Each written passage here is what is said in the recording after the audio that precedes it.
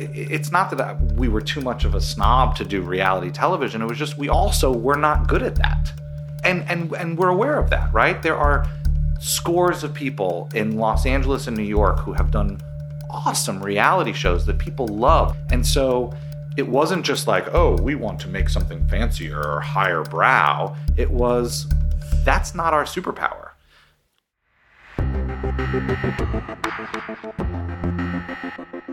Welcome, friends, to Exec Producer. I'm your host, Noah Pollack. Every episode of Exec Producer offers a deep dive into one of your favorite shows from the point of view of both the producer who dreamt it up and the executive who championed it. Where the idea came from, the hurdles they faced in selling it, and ultimately, how it made it to air and into popular culture. I've worked as an executive at 4 separate networks, and I've produced and overseen hundreds of hours of television. I've seen the good, the bad, and the ugly, and I hope to share some of that wisdom with you. So settle in, turn it up, and enjoy.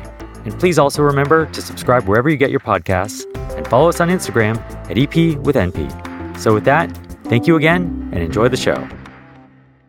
Okay, we are rolling in the beautiful Santa Monica office of Boardwalk Pictures. We've got the two men who, I'm sure there's more than two, but the two who are most central to the Boardwalk story.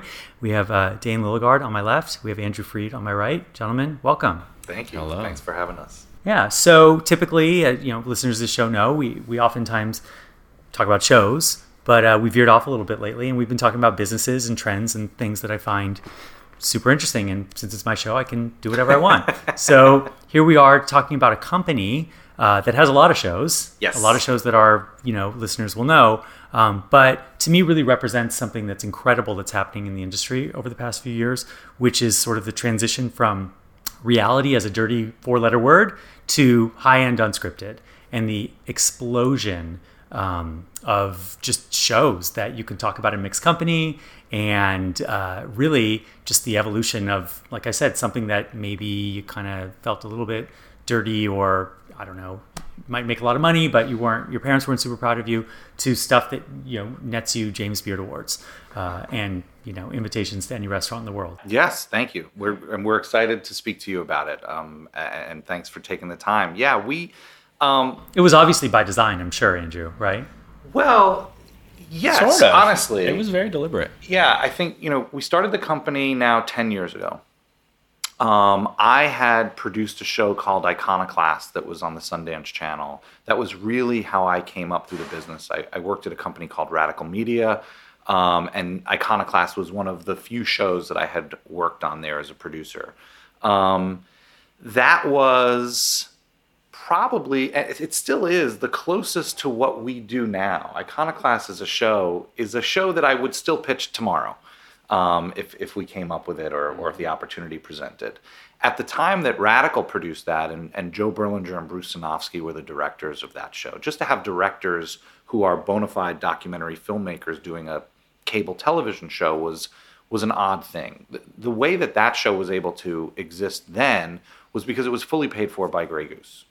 And so we didn't have to adhere to a lot of the television rules that were being formulated at that time around the world of unscripted programming. So I personally, I can't speak for Dane, but I never learned any better, right? The TV that I was working on at that time before Boardwalk started was in that documentary television realm.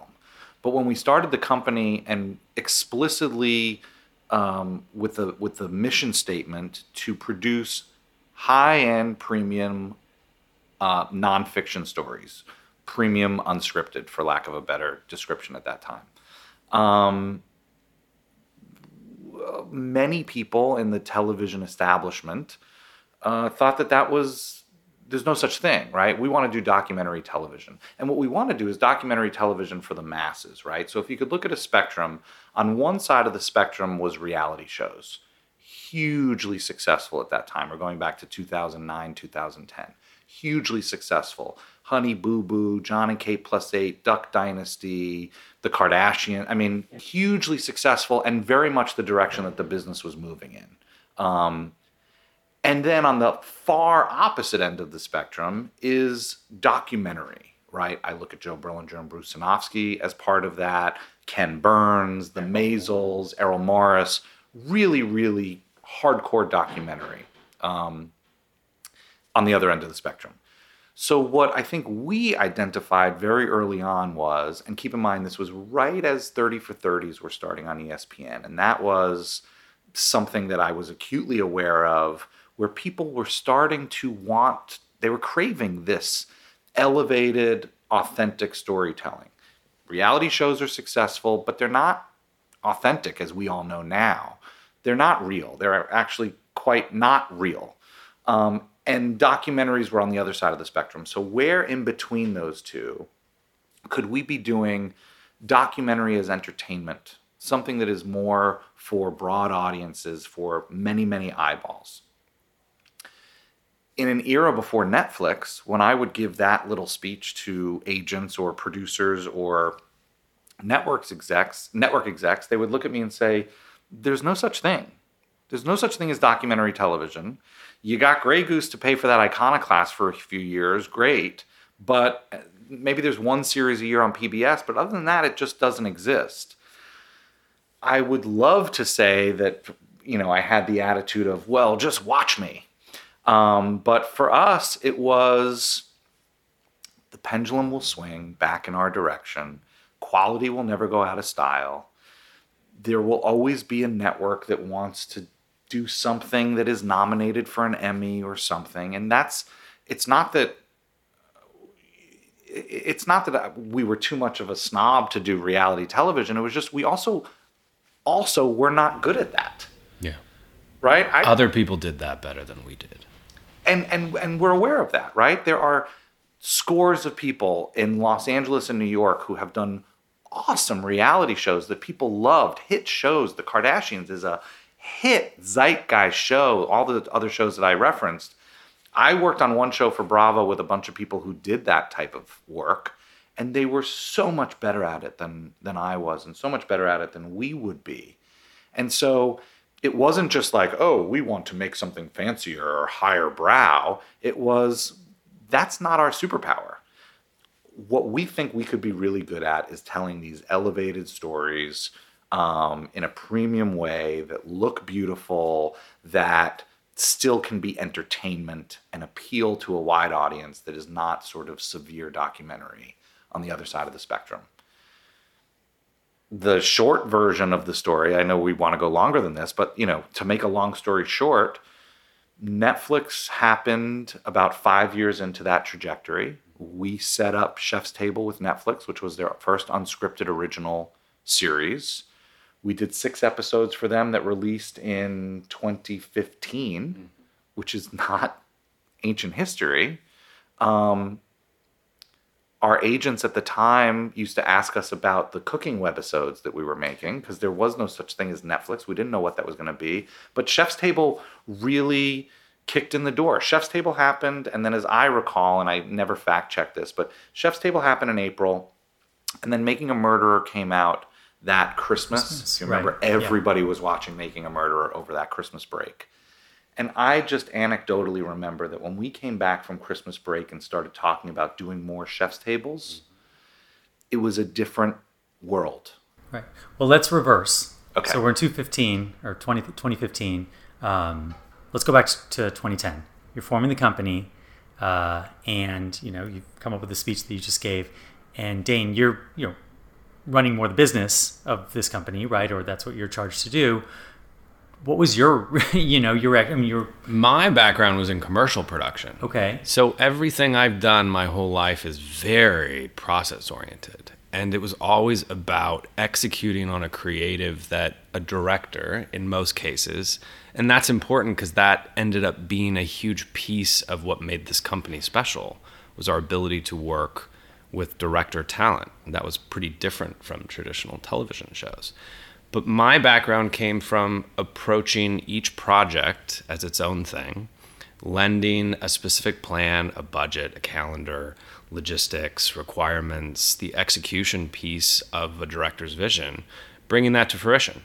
And that's very much been, the right and left side of the brain for Andrew and I, which is I knew I wasn't going to be the best creative storyteller in the world, but I knew that nobody did better in putting together those creative visions and translating it to the page of a budget and a calendar and crew and the resources that were required to execute it.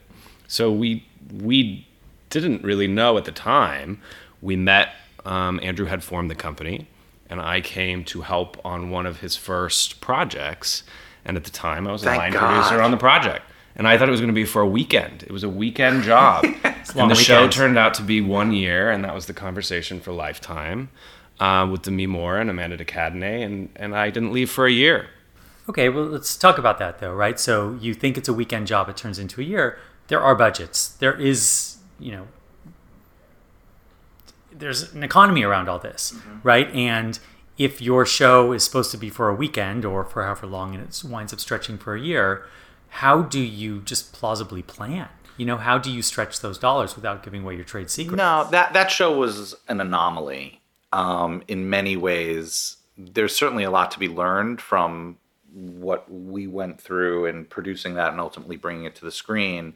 But it was so anomalous, honestly, because of Demi Moore's involvement and because of Amanda, who was the host of the show as well as the director. And so there were just a lot of different moving pieces around with that. And we had such a stripped down crew that we brought Dane on. And this is, a lesson for anyone who's in really any business, but certainly a project oriented business, that when somebody comes on for a 3-day gig and then you can't imagine them leaving, you find a way to keep them.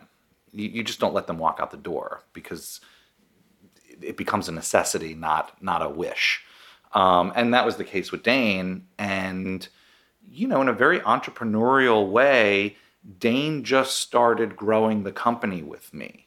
I think there's another lesson in that's incredibly valuable. That was something that I did at Radical and then saw in Dane as we started working together.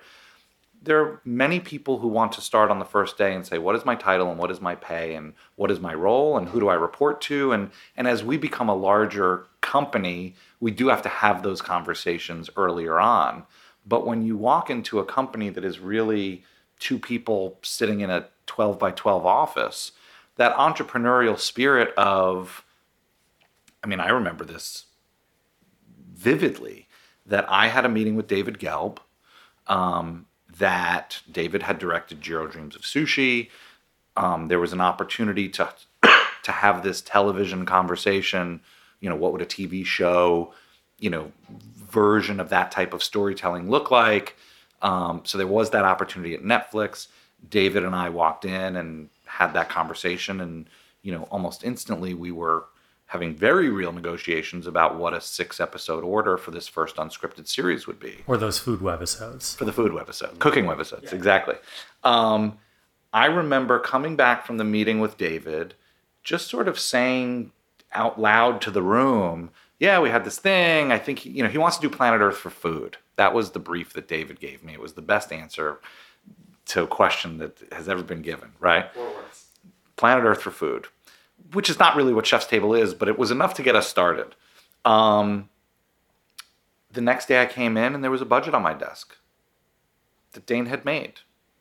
Dane wasn't working in development for us. He wasn't head of production yet. He wasn't any of those things. He was just working on something and heard that conversation and knows that to get from here to there, what are the things that need to fill in that straight line path? Well, you need a budget. So here's a budget. Let's work from that. But Chef's Table doesn't exist without that. Because, you have meetings and you walk away, yeah, he wants to do Planet Earth for food. And by the way, at that time, because Netflix was in such early development stages of themselves, there was no in-house production for them. We had a completion bond for season 1 of Chef's Table because they couldn't just hand us a few $1,000,000 and there wasn't even anyone to send a call sheet to at Netflix. So it was like, okay, who's going to oversee them as they shoot on 4 continents?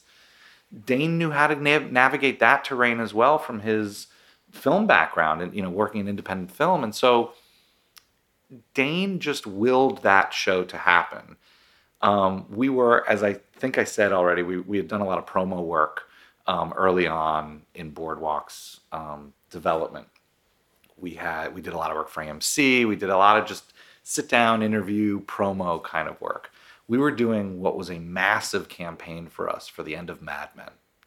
We had done a lot of work with Mad Men through the years. Mad Men was going off air. AMC came to us and said, let's interview everybody who loves Mad Men, fans and influencers and whatnot. And it's a big show. It was a big show for them, and the farewell campaign that we were producing for them was a big deal for us in our growth as a company. And we were doing Chef's Table, which was called Chef's Story at the time. But we were doing Chef's Table season 1 at that time. And I remember saying to Dane, don't be so distracted by this food show. Our bread and butter is this AMC business. And, I could not have been more wrong, but Dane really willed that to happen, partially because he saw something in it that not many people saw, and partially because I think he just really wanted to travel around the world and eat great food. But that's fair too. Well, I think there's a couple great nuggets in that. Number one, how do you add value? A lot of people listen to this podcast. We talk about that all the time. That's our everyday conversation. Exactly. A lot of people can do the job. I think at a baseline, hopefully you're a good person who wants to work hard, all that kind of stuff. But yeah, adding value, finding a way to make things better. And by the way, I just had that meeting before we started. It's the core of what we do now. It is absolutely who we are and what we do. So it's simple, right? I'll give you all our secrets. So number one, we do not separate creative from production here. So many companies exist in this way where a network will call you and say, can you give me a budget for the show that we're about to do? Or we need to make this change to the budget, what have you, right? To have a budget conversation with the budget guy or gal, as the case may be. We refuse to do that for anyone. Meaning, if you want to have a budget conversation, it is a creative conversation and it is a scheduling conversation. A budget, a calendar, and a creative brief can never be separated. I will not have a creative conversation with a network without talking, because if you want to change one, the other two have to change. So those things link. So Dane, for as much as he is head of operations and basically makes the world go round here, he is never excluded. In fact, he is almost always included in all of the creative conversations, because creative is logistics and logistics is creative. Can't be separated. The other thing that we preach here is, how do we add value here? We know who we are. Dane knows who he is. I know who I am. And all the wonderful people here know who they are. And we as an organization, as a company, know who we are. But still, every project needs something very, very different. And so we always ask ourselves out loud, how are we adding value here? How are we wanted? Because the worst thing that can happen is when you're working with a showrunner who needs something over here and isn't getting that, and doesn't need something over here, and that's all you're trying to give them. You can't receive what you don't have a receptacle for. And so we talk about that an awful lot. And our roles, show to show, project to project, now that we're working on features, feature to feature, is fundamentally different. It's almost funny if you talk to different showrunners who we work with. Some of them would say, Boardwalk is the best creative partner possible. And, we worked with every one of their DPs and every one of their editors, and Andrew's in the edit room until 1 o'clock in the morning, and it's so great to have them. And other partners of us would say they're wonderful production support. Wow, they figure out logistics for us in a way that we never... we work with Greg Whiteley on Last Chance U, another show that we're not announcing, and Cheer, right? Cheer is... Can we curse on this thing? Please. Cheer is the biggest... Yeah, Cheer is the biggest fucking thing that's ever happened to us, and I think, excluding murder shows, in the unscripted, it's a huge, huge transformational show, I believe. That's amazing for us. We met Greg Whiteley after he had done season 1 of Last Chance U. He had worked with a production company that I never named because I don't know them, and I'm sure they're all wonderful people.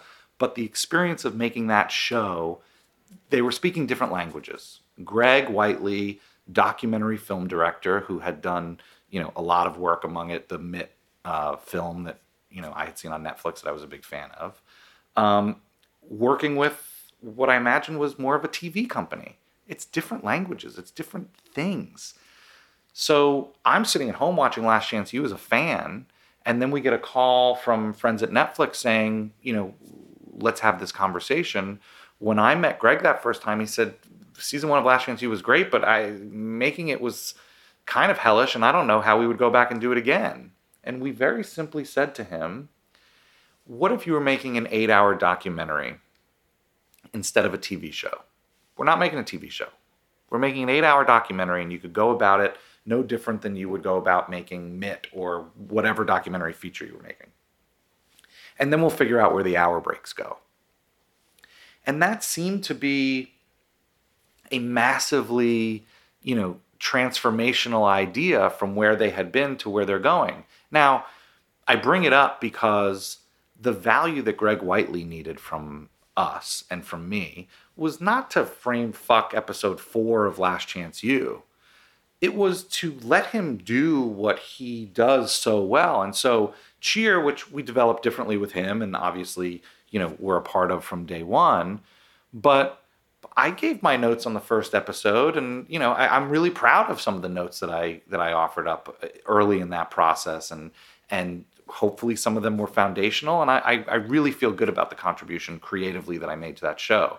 But that was far more of a logistical bear to wrestle and a legal bear to wrestle, and all of the support that I like to think Greg really needed to bring that show, which he did so beautifully, over the finish line without being distracted by the things that Dane and I were dealing with in real time. Well, and that's where you added value, right? You understood what your role was on that specific project, and it can be different every time. And that has to feel okay to us, right? Like, I am just as proud of that show, not just because it's such a big hit, but I'm just as proud of what we brought to that show as I am of, Chef's Table, I've directed 6 episodes of it myself. Like, I'm so intimately involved in the creative of that show, and so at arm's length from the day-to-day creative on a show like Cheer. But for me, it's not an ego blow. It's actually an ego boost. And I think that's part of what makes this place special, because we confidently contribute when we can. Nature. Right. Bespoke has to be unique for every customer. So that's what we do. And it's not the easiest thing to do. It's certainly not the easy route. Templatizing something is far easier than saying each project that comes through the door requires its own creative, its own production methodology. It won't always fit into the same box, but that's what we talk to our staff about all the time. Everybody needs something different from us. And just because the last project needed X or Y doesn't mean this one's going to need the same thing. When we were, there was a phase where Boardwalk existed, but Dane and I were sort of hopping around together and making shows with other partners, right? We did this together and we did this separately, but I remember one specific show that I was working on. I hired the DP. We did like 2 days of camera tests. We were so excited about this unique look that we were going to bring to the show, and we were all fired up. And then the production company that we were working with were like, oh yeah, that's great. We have these cameras, and so these are the ones that you'll use. And they blew off the dust, and it was devastating. It was heartbreaking. And honestly, our show never, at least for me personally, we never recovered from that, because it was just such a clear message of the creative is not leading this conversation. It is a business decision, and we invested in these cameras, so let's take out the tapes that they shoot on and put them on someone's shoulder and shoot the show. And it was demoralizing. So we're not in the camera business here. We start every show with a clean piece of paper saying, what are the needs of this show, and how do we add value? Yeah. It's interesting. You really hit it on the head. Well, so it seems like, I think in this entire world, not even specific to the television industry, you got Walmart and you have boutiques. And those are kind of your 2 ways of being successful. In the middle, you're neither fish nor fowl, and I think you're going to have a hard time. Clearly, you've gone the boutique route. But in that sort of art versus commerce conversation, there's still commerce, right? And so many of the unscripted companies, legacy companies that wound up selling for these crazy multiples, not to say that that's ultimately your goal, but it was based on scale and it was based on all these things that you're not. So I love the spirit of what you're talking about. What's the secret that you can share to making that a sustainable business, right? Because the margins are tough. I'll let you know when we figure it out. Right? Do you have everyone bitches about the same things. Oh my God, the networks, the scrutiny, right? You talk about that partner that made you use those dusty old cameras. You could have substituted Network X for forcing you, right? No, this is how we do it. This is your music house, nothing curated, da-da-da-da. How are you able, really against the tides? And going back even further, the thesis of this company, this is what we're good at. There will be a market for it. The pendulum will swing back. Frankly, it wasn't about swinging back. The pendulum will swing in this direction. How could you, wow, it has swung. Well, and we had a part in swinging it, right? Which is crazy to think about. That conversation when I said quality will never go out of style and the pendulum will swing and all of that, I think Dane and I imagined if we could do 3 shows a year in our little footprint at that point, we'd be really, really happy. We'd each get to make some money. We get to make stuff that we're proud of. And that was sort of the goal. So it's not that, I don't want to speak for you, Dane, but I never had this like massive, I interviewed Howard Schultz once for an Iconoclast episode. And we talked about the founding of Starbucks. And he said, I just wanted to build a company that I wanted to work at and that my dad never got the chance to work at. And so that really was the guiding principle. I loved the company I worked for. Radical Media and John Kamen and Frank Sherma, who I worked for coming up, were the greatest mentors and got it pretty right. Certainly coming out of the commercial business that they were more prominently in and heading into the content business, I just wanted to build, and I think we talked about it, and we worked with them, for years, but we just wanted to build our version of that. Mm-hmm. And then things happen, right? We made Chef's Table was Netflix's first unscripted original. The partners at Netflix, certainly early on, but in a large way still today, are not TV people. They're storyteller people. So Lisa Nishimura and Adam Del Deo, who were our execs originally on Chef's Table, they weren't coming from some, cable company to work with us. They're filmmakers. They're storytellers. And so we got spoiled by that. Then we started to do more work with them. Then Netflix became the thing that everybody was chasing. And so we have the luxury now, as we work with other partners, of having a little bit of that secret, pixie dust to sprinkle on it so that when we say, this is how we do it, there's a respect that I think we've gained, and quite honestly, that I hope that we've earned, to say we probably do things differently than the other companies that you deal with, but that's how we got to this thing that you want from us. So, yeah, it's your reputation precedes you, and you hope that when making that call, they will respect it. Having worked at many networks, that doesn't mean that they will. No. But you hope that they would. But and the landscape is changing so dramatically. We're in a world now where, there's a different buyer online every few months between the streamers and the Quibbies of the world and HBO Maxes and Peacocks and everybody else, Disney Plus we have a show with now. Like, everybody's coming online and everybody's finding their footing. And I think that it's great luck, but it's also, I think, as you're saying, our reputation does precede us a little bit, and so there's a trust that exists when we walk in the door to say, these guys may be saying things that sound a little crazy to us, but the results are there. But There's also not a lot of people that actually make things. So there's a lot of people, you said earlier, a lot of people talk about. You could finish that sentence with any number of really smart, successful producers who are great at selling. But a lot of those people don't actually physically execute the product. And that was one of the niches that Boardwalk realized pretty quickly was part of our secret sauce. So we were really good at process and we're really good at execution. it just so happened that the business went in a way where companies that were highly successful executing became highly desirable, because as all of these larger entities were buying so much content concurrently, they had to park it at places that they could trust to do it well. And so we found ourselves very quickly in the quality control business. And it became a very concerted effort to know that as we added the scale that you're talking about, which is just required to grow and it's just required to be sustainable, as we added that, every step to add that, I think, was pretty well measured against what we could sustain. Because if it got too big for your britches, then someone's getting short shift, whether it's the network or the creative on the show or the show itself. So it's not easy. It's definitely, I think, the most difficult thing we wrestle with is how to balance that and how to, there's only so many hours in the day. Everybody wants everything immediately. There's immediacy to everything.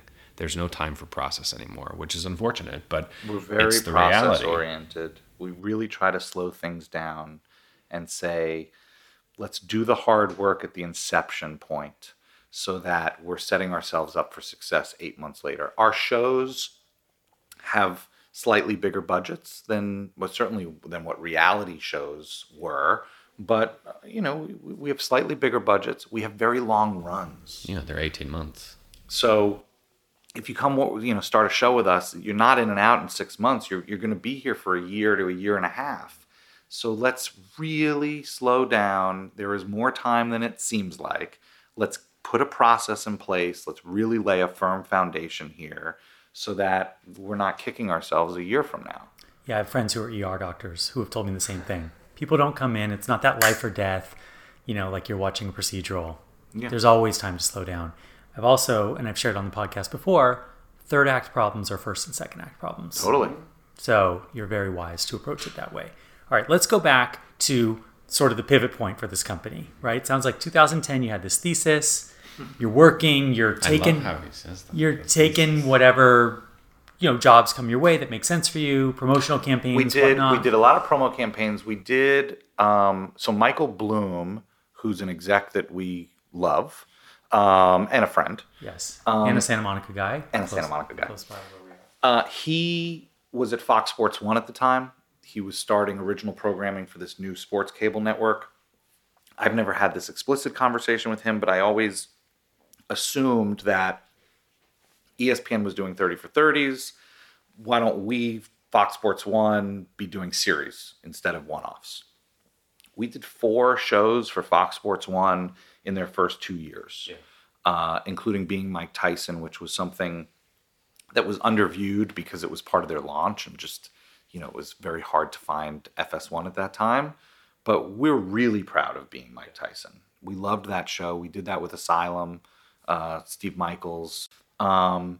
And we were really, really proud of that show. And we did a show called Back of the Shop, and we did a show called The Pecos League, and then we did a show called Road to the Show. That got us doing it. Even if we weren't on the front pages of newspapers and we weren't pulling numbers and nobody... We learned each other. Exactly. That was the other thing. Because Andrew was directing shows and I was line producing them. That's how this started. And in some ways, that's how, CEO, COO versions of this exist now in a much larger organization. There's a right and a left brain, and that complement has always been there. And in the most candid way, we also don't step on each other's goals and aspirations. There's a really strong synergy there. And that I have to chalk up as half of how we're all still here. Yeah. Because it just is so synergetic. Like, we really do complement each other very well. But to your point of scale, right? So how do you scale bespoke? How do you scale couture? Right. That's what we wrestle with. I wrestle with it from a sales standpoint more than a manufacturing standpoint, so to speak. Meaning, there was one week that we pitched for whatever it worked out, travel and people in town and just being able to schedule it. We pitched Tuesday, Wednesday, Thursday, different shows on that week, which for most production companies in town is normal. we're selling bespoke, we're selling unique, we're selling special, we're selling couture, all of those words that you could, come up with. So when I sit with a buyer, when Jordy Wynn, who's our EVP in charge of creative with us, when we sit with a buyer on a Tuesday and say, I got something really special for you, I can't come back the next day and say it again. And I certainly can't come back the day after that and say it a third time. Like, it's just bullshit. And that's not actually how we think of it. It just, that week was the way that was all scheduled. But we really did feel like each of those projects was special. And so it didn't get its light. It didn't get its fair shot. So we spent an awful lot of time from a sales standpoint timing out when we're taking shows, because it does have to feel like we have a secret and we're about to share that secret with you. From a manufacturing standpoint, from a production standpoint, because we empower showrunners and we empower line producers, and because we are supporting and curating and doing all of the things that we hope people are enjoying as they come here, that scalability is not as difficult, I don't believe. I mean, if you asked a lot of the staff producers, people here, they would say there could be 6 more of me and we'd still be stretched too thin. Like, there is that reality of just bandwidth and people working their asses off here. But it's also that, we're trying to make entertainment. I am a TV producer first and foremost. I am not guy who sat in the back of movie theaters watching, 6-hour black and white documentaries. Like, I'm just not that guy.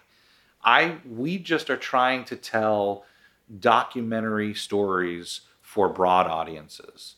And so from a production standpoint, what ends up happening is we assemble teams for these shows. They come here and feel, we hope, free to do the thing that they've always wanted to do. Supported.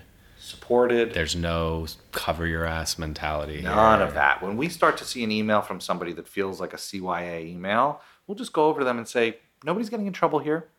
Nobody yells. Nobody's being thrown under the bus. No.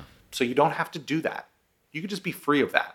Same thing happens in an edit. The first time we watched a cut of the Goop Lab, it's far edgier from a topic standpoint, but from a format standpoint, it's as close as we've come to, something that could be on E. Sure, I haven't seen too many people dropping, hallucinogenics on E, but again, content-wise, yeah. Certainly content-wise, it's edgier, but the structure of it and the way it was shot and the budget at which it was shot and produced, there were editors when we first started looking at the cuts. You just free the editors of things and the psychedelic episode is an example. It was the first episode we saw, and the first cut we saw, every time it went from Gwyneth sitting on the couch with Elise talking about psychedelics to then cut to them laying on the floor in a house in Jamaica doing psychedelics, they kept showing the exterior of the house. Because that's what you do, right? And I remember saying, we don't need to do that. Nobody has told us here that we need to do that. Is anyone confused? Anyone in the room? There are 8 people in the room. Is there anyone confused where the laying on the floor, tripping on mushrooms is happening? Everyone's like, no, we know where that is. And it's like, okay, no more of those exterior shots. We know where we are. And we don't have to do an exterior shot of the Goop offices when we go back to the Goop offices. And we also don't need to sting out the music with a cymbal flurry at the end of it. Like, let's release ourselves of all of that and just do it the way we want to do it. And if somebody tells us along the way that we've fucked up, we can always adjust, but let's start from a place of how we would want it to be and then work from there. There's a breath that happens. There's a release. There's a relief that happens where everybody now is working so hard. They're free to do the thing that they've wanted to do. They come in earlier, they stay later, they care. You can't pay people to care. You can just create an environment where they do care. And then they stay. And then they stay. Now they're putting out great work, and it's being seen, and Boardwalk is getting credit for it, and people want to do more work with us, and they want to do more work with us. And so that's how the scale happens, by the people who are making the shows feeling like, oh, this is how I've wanted to do this and where I've wanted to work. Yeah, the money is just a bribe, I always say, right? I mean, we need it, clearly, to live in a city like Los Angeles. You want to be valued and paid for your work, but you should want to do that regardless of your rate if you, in a utopic sort of society, and maybe you guys have created that here. We get the nicest notes, like handwritten notes from people who are wrapping shows. Maybe that happens everywhere and I'm just It really doesn't, though. That's the thing. I mean, we have friends on all sides of the aisle, and it doesn't. This is a very unique place, and we're very proud of that. And we hold on to that. I think anytime, you get caught up in things all the time. So anytime you can start sensing you're veering off that course of process-oriented, cultural respect for a place that, really has people's back and expects excellence, but has got their back. Anytime you start pivoting off of that, it's real quick to come back to where you were, because that other route is no fun. And by the way, we have shitty days. We get shitty notes. We have, frustrations. There's never enough budget. There's never enough people to do the work that you want to do. Like, it's not some Pollyannish situation here or some utopian production company, but in the end, I think people are really proud of the work, and so it just breeds a different energy, and that energy is a self-feeding loop in like the greatest way. So what happened January 1 of 2015? Yeah. Because you're on your way. January 1 of 2016. Oh, 2016, guess, right? My mistake. Yeah. Yes. January After 1. Making a Murderer, if I'm right. I think I'm right. So Dane correctly identified Chef's Table, not the AMC promo. This is the future right here. That's a lot of credit, but yeah, I'll take it. Hats off. He should get. I was like, don't be distracted. I remember the call. You were in New York, yeah. So good thing you ignored him. Made that decision, and you said you felt different on January 1, 16. Everyone watched Making a Murderer. What next? I mean, yes, ESPN was making 30 for 30s. I mean, I guess Netflix probably most clearly, right? They opened the floodgates. Yeah, That was the moment, right there. There was a surreal night that I will never forget, which was, and I condense it into like one story, but it happened over several weeks. But Brian McGinn, who is one of our other partners on Chef's Table, and really is the engine of that show in many ways. He is curating the chefs, certainly with David and with all of us, but Brian is in many ways the unsung hero of that show.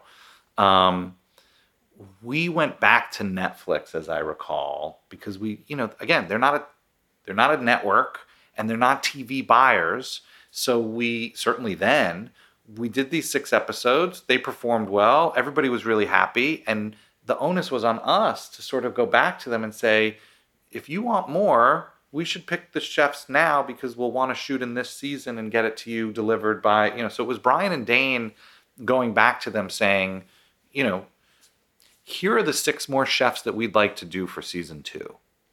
And they sort of came back and said, yeah, that's great. Are there 6 more that you would want to do? And then we went back and said, here are the 12 chefs that we would want to do for season 2. And they're like, yeah, that's awesome. Are there any in France that you would also want to do? And then we went back and said, here are the 16 chefs that we would want to do for the next season of Chef's Table. And they said, okay, great. And a 16 ep order, even today, is unprecedented. I mean, in this space, that's very rare that many, and it's incredibly beneficial to the economics of the show, but it's rare that happens. And that was a 23-month calendar. Yeah. So we then looked at each other and said, so we're in business for 2 years. Why 23? You should have just gone 24, right?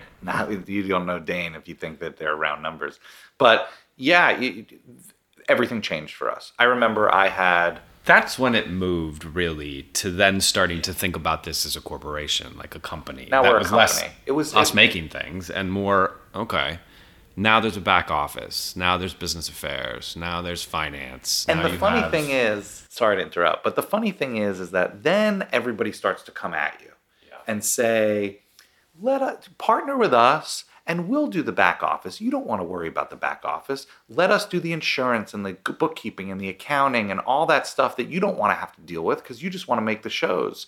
And what we realized is as soon as you start to peel some of that away to how other people do it, we're no longer our company.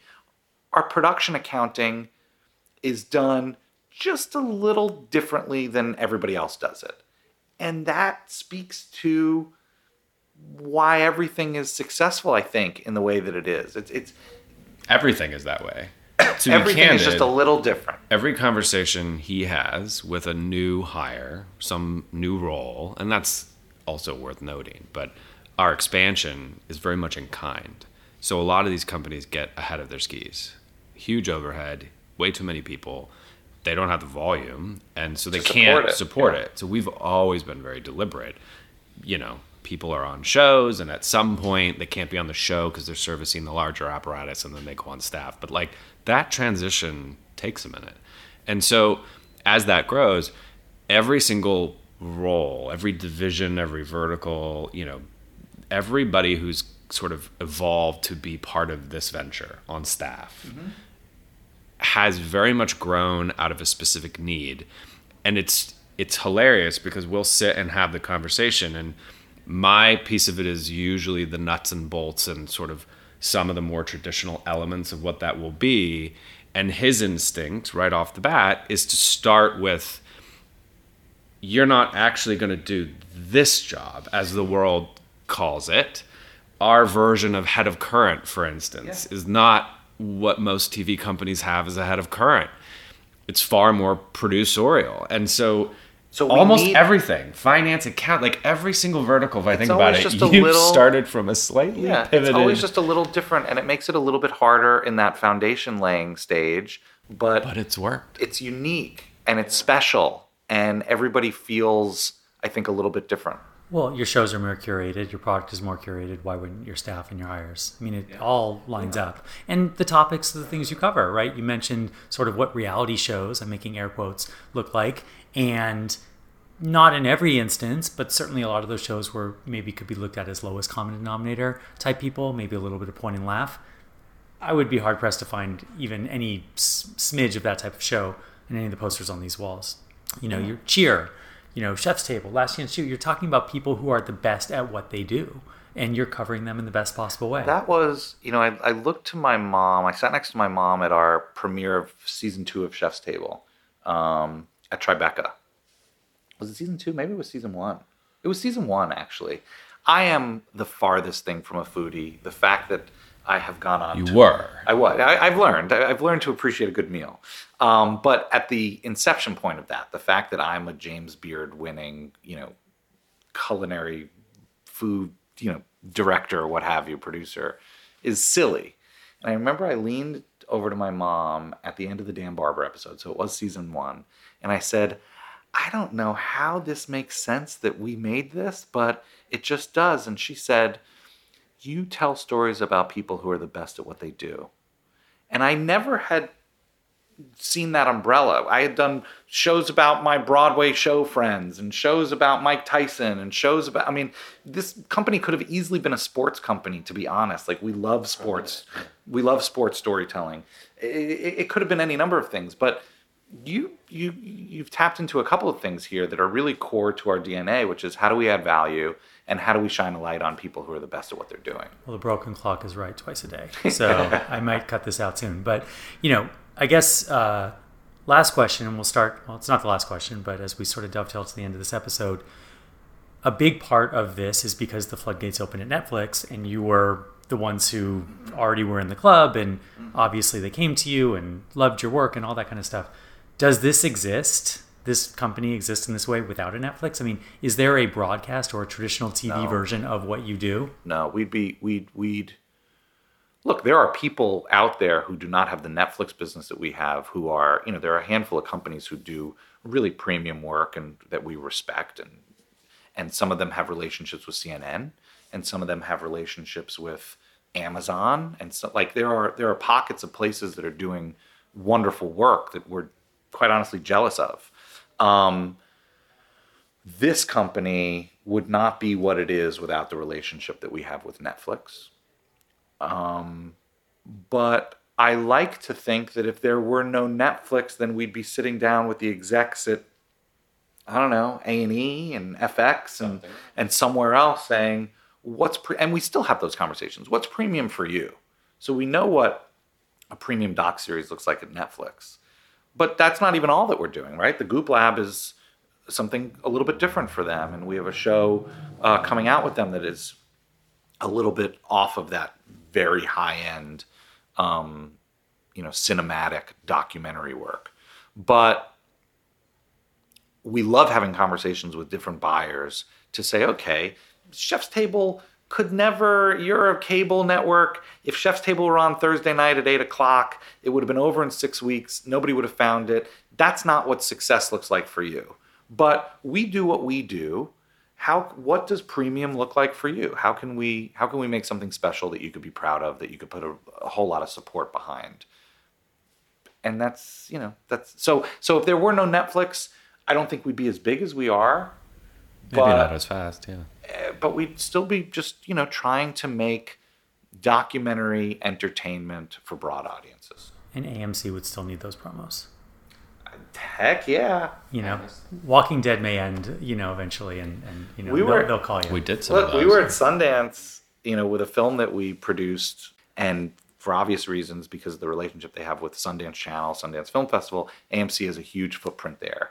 And there were a lot of old friends there that it was great to see, and, nice to be a big shot who's directing a movie at Sundance, but we're all just still doing what we're doing, and we're all just.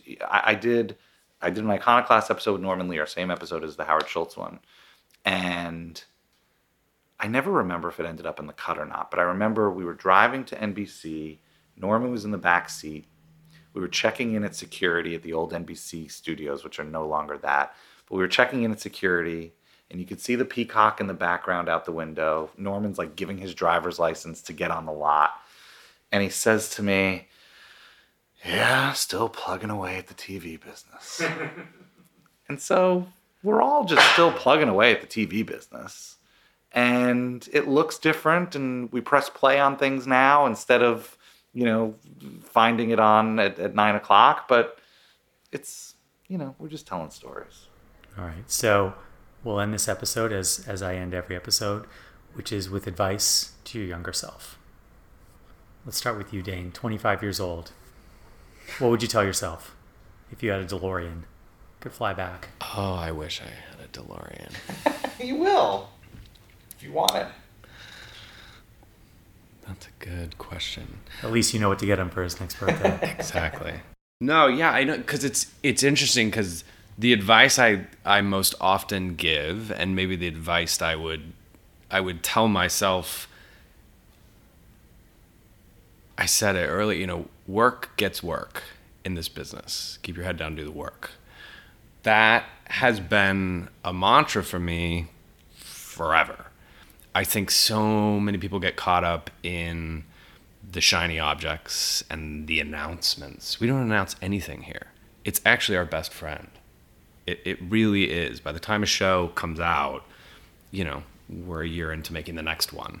So the getting work concept, it humbles me and it centralizes me. And no matter how big this place gets or how great the shows or, some of these shows we're so lucky to have an awful lot of notoriety around now.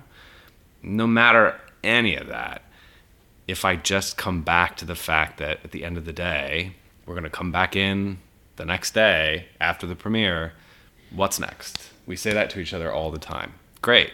Take the moment to celebrate. That's important. But what's next? We're old West Wing fans. So, what's next? What's next? That's the advice is don't chase the shininess, because that shininess changes so fast and so readily.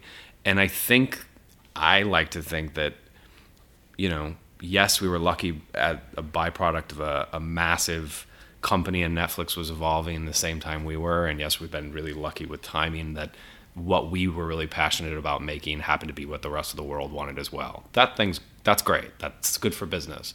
But staying humble and focusing on what we were doing, like I think that's the best advice I could impart. Yeah. And I think my thing is related to that. So Jordy Wynn, one of our EVPs, one of our partners here, before he worked here, years before he worked here, around the time that I was 25, his dad, I don't know why I was alone with his dad, but his dad has since passed away. But he gave me this advice at the time that I needed it, which was, he said, what are you going to be? And I said, well, I'm going to do this, and this is going to lead to this, and then in 5 years that'll lead to this, and blah, blah, blah, blah. And he goes, that is not how life works. You do what's in front of you, and you do the shit out of it, and then you do the next thing. I think that we are so caught up in this will lead to this opportunity if I have this job. Like, it's so easy to do that, and I think young people certainly do that. Not just young people today, young people always, right? We always want to lay out this plan. This project doesn't really make sense for what I want to ultimately accomplish. It all adds up, and it all, adds to the experience that you bring to the next project. So the Bravo show that, went sideways for me, still I learned an awful lot on that show.